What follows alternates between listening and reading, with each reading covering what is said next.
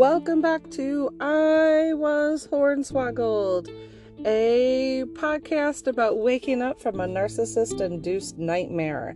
I am your host, Harena, and this is a Van Diary episode, but it's going to be kind of different because I actually brought one of my books that I like to touch base with.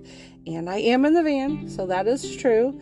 If you didn't know, I put out an episode yesterday where I was not in my van, and I covered smear campaigns and just brushed over the topic because there's so many different facets of smear campaigns.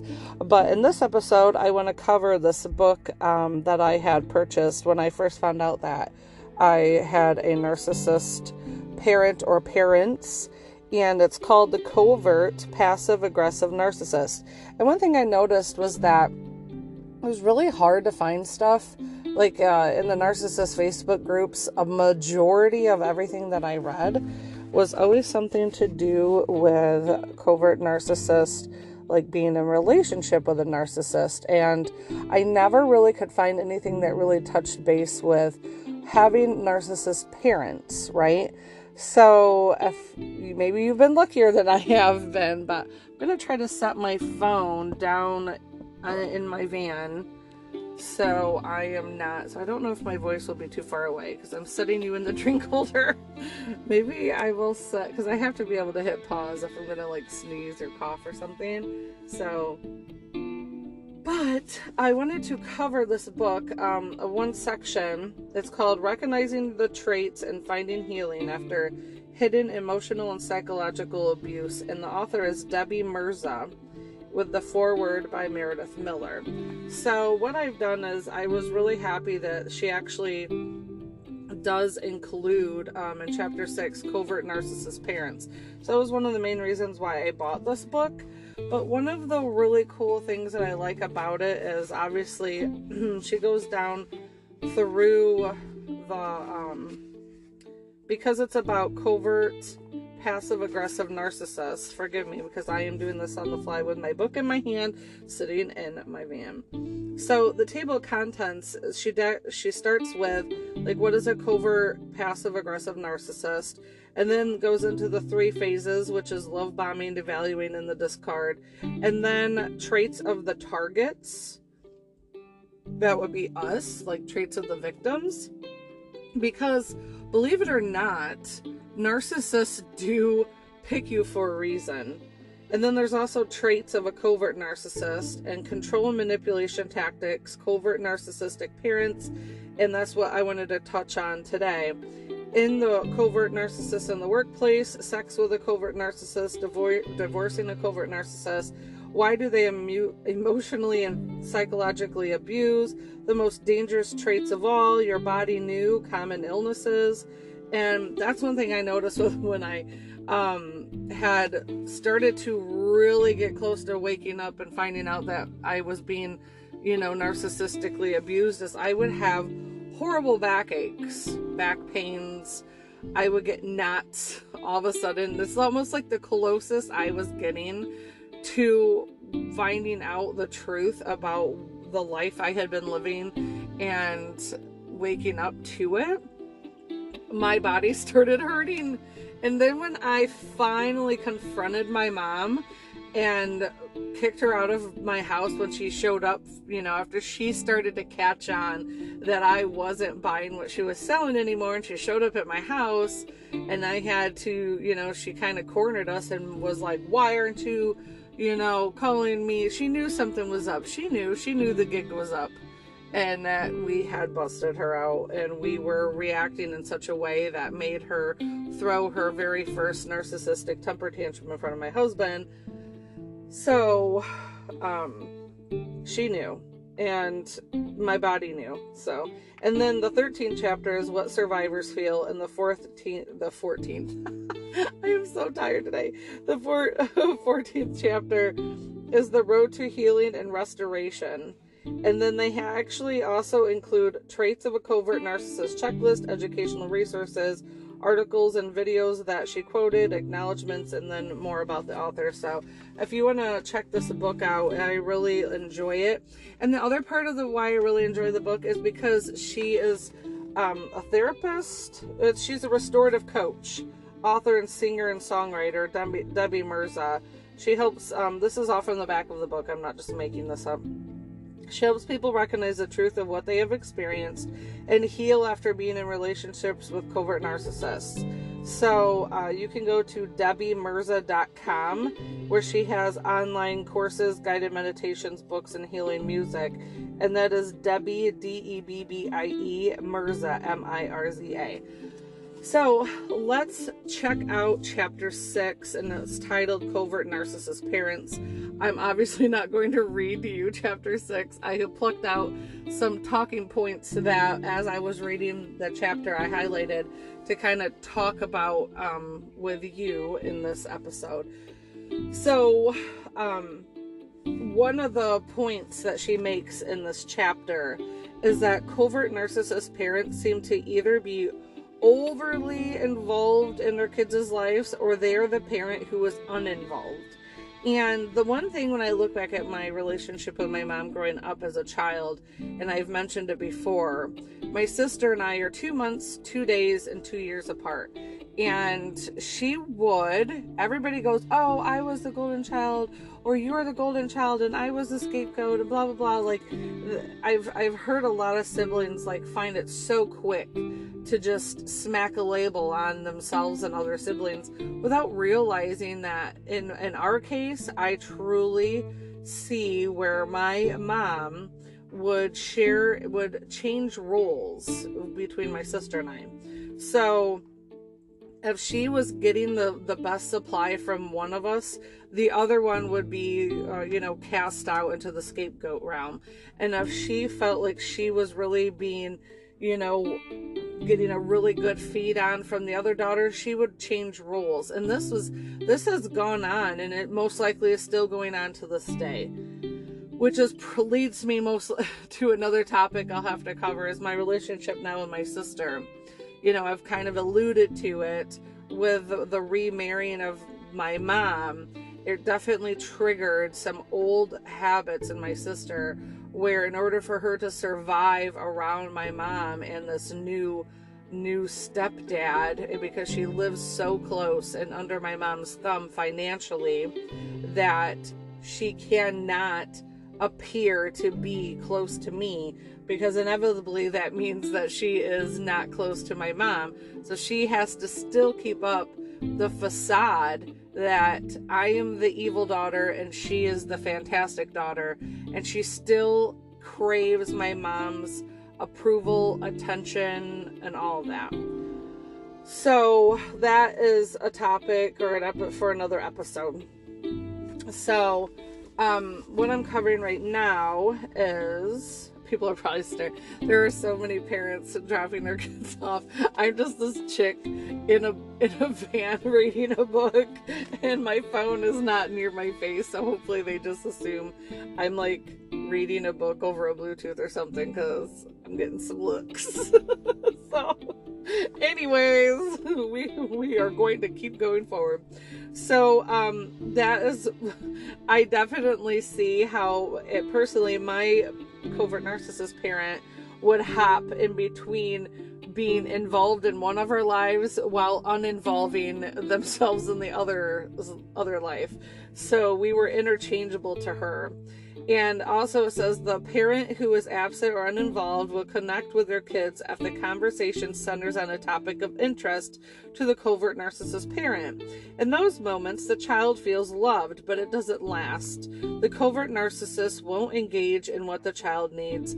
They do not know their children and are not aware of their needs. They may know them on a surface level, but they don't take the time to really get to know them on a deeper level.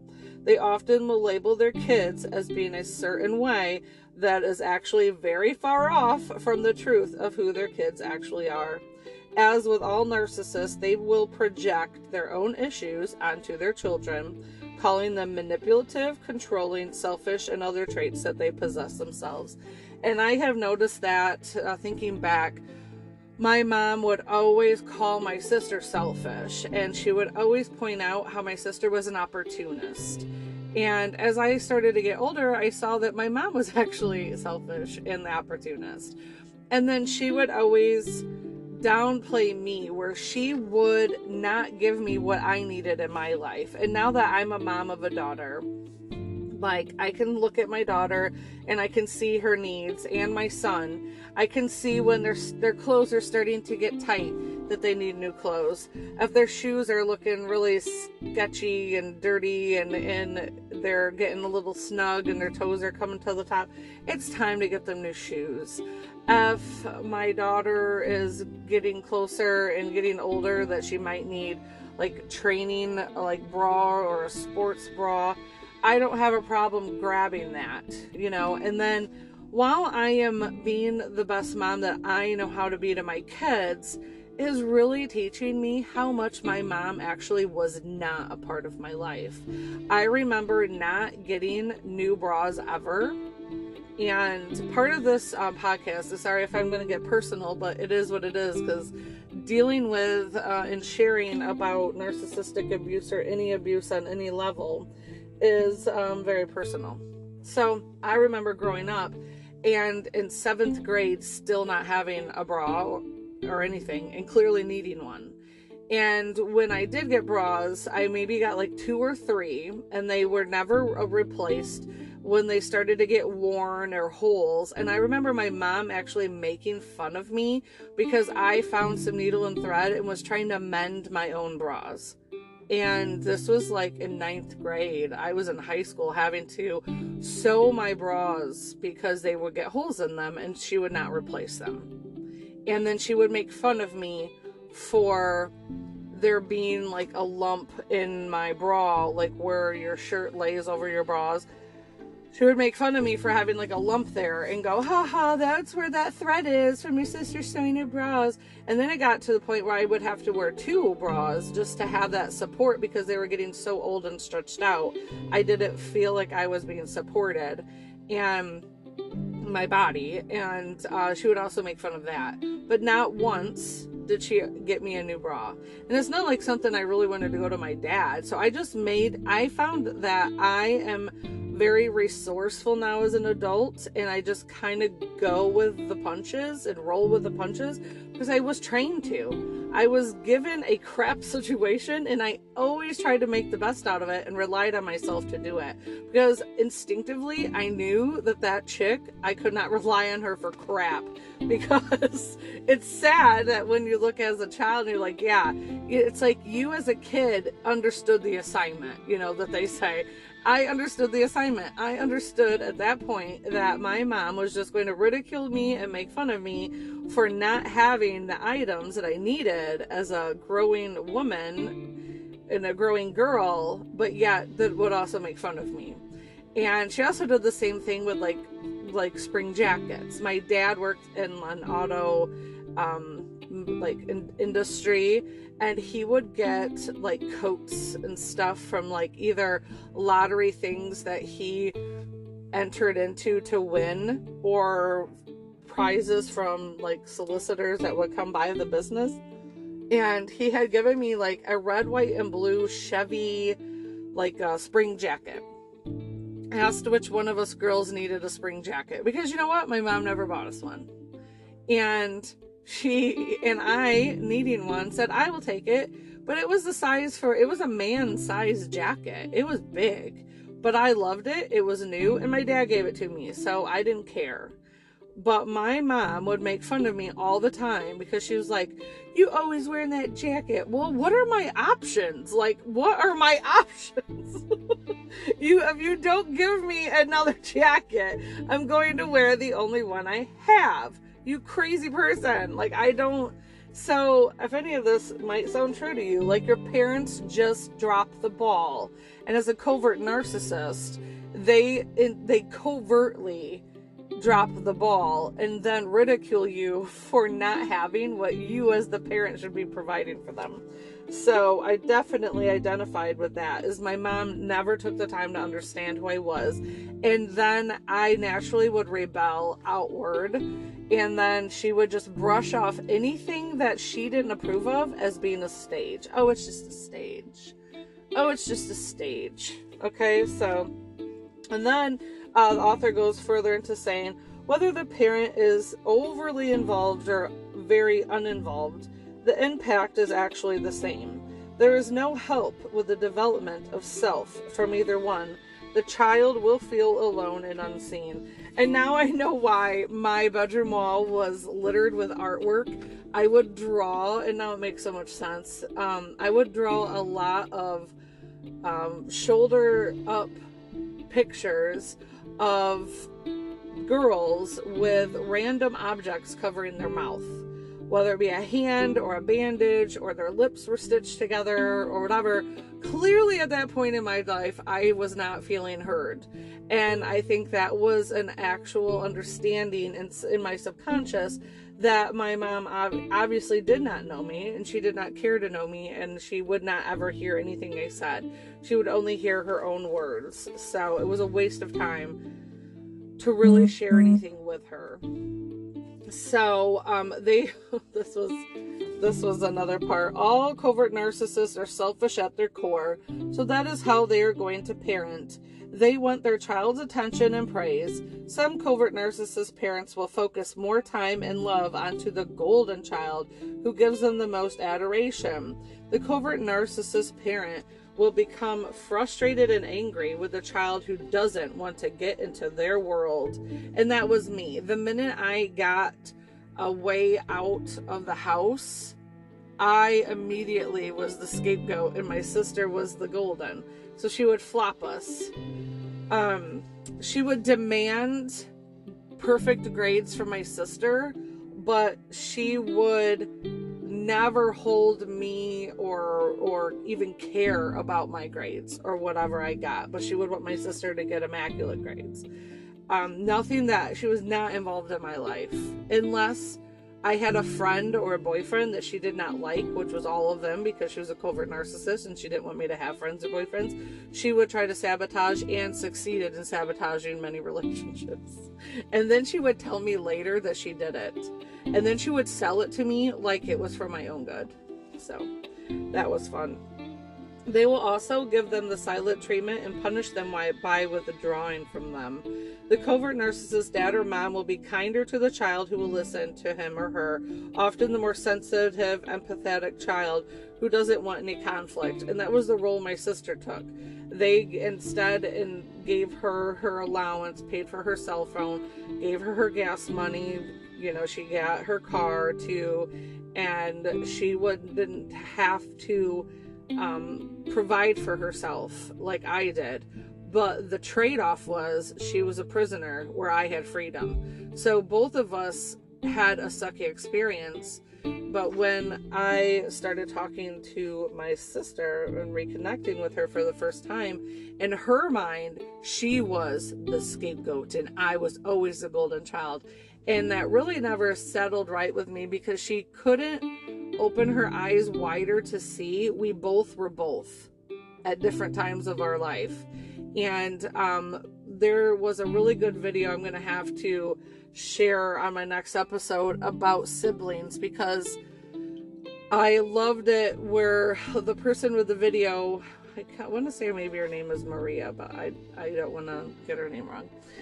She stated that it's really common for victims of narcissistic abuse or just abuse in general to just embrace that victim attitude and then carry that through with into their life, where they're always seem like their special identity is the victim. And I find that is a lot of where my sister's at right now, is her special identity is she is the victim. Nobody else is the victim, only her. So it has been quite interesting. I had to pause because I had a lot of people walking up next to me staring in at me in my van with my book, talking to myself clearly. All right, so yeah, so that was a struggle first reconnecting with my sister after finding out that our mom was a narcissist and abusing both of us, was for her to let go of all of the labels that my mom brainwashed her with throughout the decades. Where when I reconnected with my sister, I immediately threw out all the labels that my mom gave her through the decades, because I wanted to give her a platform and a foundation to get to know her all over again. But she never gave me the same courtesy. She always would paint me the same color that my mom did. So even though we reconnected, I was never given a fresh foundation, and my sister never wanted to take the time to get to know me as a person. She constantly was labeling me the labels my mom would label me, and that is, I had to pull away from her, because if she's not baked enough to see the error in her own ways, I'm not going to waste my time trying to get her to do it. I can't control her. She's going to have to stop being ignorant and arrogant and want to see me and give me a fair try like I did her. But she did not. And she, in the countless times, the pattern of behavior started to appear where she would start cutting me down. She'd cut down my hair. I would say, hey, I didn't really appreciate that. And then she would just laugh it off and go, oh, I didn't mean it like that. I'm like, girl, you don't even know, but you got some narc fleas from our mom and you're letting them show. And I don't keep friends around that belittle me, and I'm not going to keep a sister around that belittles me. So yeah. So when she started telling me that, she referred to me to my mom when my mom was at her wedding, going, oh, I can't wait until I'm married because it's been so long since I've been with a man. She was just saying all this at her wedding, my mom was, and she would have never talked like this in the past. But since she has this new man and this new identity and she has to chameleon herself, she all of a sudden started talking about her sex life openly during her reception, and then trying to throw my sister on stage. Obviously, I did not go, and why would I? So when my sister started saying stuff like, yeah, she kept telling me she can't wait to get to their honeymoon, and I was like, I don't want to hear that. I'm not that daughter. And she didn't even think twice about her words. And my sister was just tattling on herself about how she repeatedly threw me under the bus during the reception in front of everyone. And I was just like, wow, what does that even mean? I'm not that daughter. So it's like, it really put a narcissist red flag out for my sister, because she started cutting me down. She lashing out at me on the telephone randomly, just treating me in the ways she would not treat her friends, and then throwing me under the bus multiple times during my mom's reception and then after. And I was just like, oh no, I'm not going to be bamboozled by another family member. I'm not doing it. So I had to make the choice to just go no contact with my sister at this point, because I can't trust her. She started looking a lot like my mom. She started treating me a lot like my mom did, and I'm not going to put up with that. I have zero room for narcissists in my life, and if you even smell like one, I will keep you at arm's distance. And no apologies necessary. I'm still trying to learn and heal, and I am not about to rip that scab off for some dirt-a-dur. So, sorry for getting off on that tangent, but it goes right along with what I'm talking about with the scapegoat and the golden child. I clearly saw how our roles were reversed depending on the type and the amount of supply my mom would get from us. My sister's too blinded. She wants to take the victim card and run with it, where she's the victim of everybody, and she's like, but she doesn't want to see that there's room for more than one victim in this story. So, the covert narcissists also may not say things to their children's faces, but they will feel the judgment and dislike them. They will feel the judgment and dislike from the covert narcissist parent. Yep, all the time. I could never do anything right from my mom. If I colored my hair when I was older, she wouldn't let us color our hair till we were like 18. When I would color my hair, I go, hey, do you like this? She's like, it's okay. She would never fully commit to a compliment. If I had black shoes and white socks, but you would never see my socks because and once again, they bought me my socks. She would make fun of my shoes. She would make fun of my clothes. At one point, we were only given 5 tops and 5 pants for an entire year to wear as we were in high school, and we're growing people, yet we were never given clothes to replace the clothes. Only one time a year, and that was before school, would we get new clothes. And it was 5 tops and 5 pants. One for every day of school. I don't know what we had to do. We just had to keep washing them for the weekend. And then, so when in the 90s, grunge became a thing. And grunge rock and grunge alternative music and Nirvana and everything. So that was my saving grace. I raided my dad's closet. I wore his flannels. I wore his t-shirts. And I looked grunge. So I slid through high school against my mother's wishes. She meant to set me up for failure by giving me 5 shirts and 5 pants for me to last my whole freaking school year. And I threw a wrench in her evil plans to make me suffer. And I started wearing my dad's clothes, and it ticked her off. And he didn't care. He was like, I'm not wearing them, whatever. So then my sister followed suit. So we just looked like we were grunge people without actually being part of the grunge movement fully. And then I just embraced it. I was like, you know what? I'm diving in. So I was emo before emo was a thing. And I also embraced it because it ticked my mom off. I thought, you know what? If you're going to not help me out, I'm just going to lean into it. So I did. And that was my saving grace. So I feel like I was always rolling with the punches, and my sister was always avoiding the punches by appeasing the puncher. So that's where we were at. Also, she mentions the golden child is lavished on and treated with more kindness. This can seem like a nice thing for the child, but in fact it puts them in a position of trying to be perfect in order to keep that love and attention. And that was where my sister was, where I fully understand. I'm baked enough. My brain is fully understanding the concept that both scapegoat and golden child are both prisons. The golden child actually is, I think, a term that sends the wrong message, because a golden child doesn't have it golden. They're also a prisoner. They're being lavished, and they're choosing to stay on the teat of the narcissist because they're being lavished with gifts. Where the scapegoat is shoved away out of the nest and refused love, refused attention, refused gifts. But they're going in alone, and I think that they develop at a faster rate because they have to learn to survive quicker.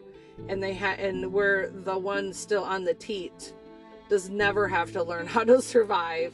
And I think that's where my sister is at this point, where she is still reliant upon my mom's financial help, and also her being able to just live down the road if she needs help, you know. So I quickly caught on that she was playing both sides of the fence. She was playing me and playing my mom. Just because she was terrified to make a stand for herself. And that's not something anybody can do but her. So I don't feel bad about it. I understand where she's at. But I also will not stick around and be her victim either. So yeah. And then I wanted to wrap up with saying one woman, and that's the other part I really like about this book, is that she shares her cases, her situations that she has come through with her clients. She shares them so you can get a more broader aspect of what other people's scenarios have been. So you get like a little buffet of experiences to kind of touch base with. And she says one woman, she said she hated it when her friends would come over because her mom would be so nice to them and they would leave thinking what a great life she had. She was dying inside and no one could see. So that my mom always would say, I love it. I don't know what's so wrong with me. Whenever your friends come over, I get so giddy and happy. Well, hello, lady. It's because you had good 5 new supplies enter your house. And then my mom was always kind of like this low-key troll. With my friends, she loved that they would come over, so she had a stage to perform on. Then she would try to do anything to embarrass my sister or I in front of our friends. And then she would flip it and try to embarrass our friends. She would have us play games like embarrassing games, where when you're teenagers and preteens, you don't really want to be doing these games. It's like she took all of the stupid party games that she had ever done and picked out all of the embarrassing ones and then would make us do it and try to sell it to us like it was fun. And we were all like a captive audience because she was the adult and we were being forced to play like stupid baby shower games, like filling the bowl with cotton balls and putting Vaseline on your face and seeing how many cotton balls you can get, and then she'd laugh and take pictures and then show people. It was just like, now I'm looking back, I'm like, holy crap, this woman was an artist. She just ran everything and she got maximum feeding out of it all, and it's just gross now when I look back at it. She would also play these tricks, put a funnel in the waistband of me and my friend's pants, and then play this, oh, can you drop the quarter into the funnel? And then when our friends would close their eyes, she'd pour water in the funnel, and then the whole front of them gets wet, and then she'd laugh. You know, so it was like, we obviously, as we got older, stopped wanting to have friends come over, So there's that. I'm going to wrap up this episode. I've been talking for a half an hour, and I'm going to head into the school and pick up my kids. So I hope this has been a great episode for you to get to know a new author, Debbie Mirza. And the book is The Covert Passive Aggressive Narcissist. And I'm not done. I'm going to touch base on this some more. So, thank you, and I hope you are having a blessed day. I will talk to you later and see you in episode 16. Bye.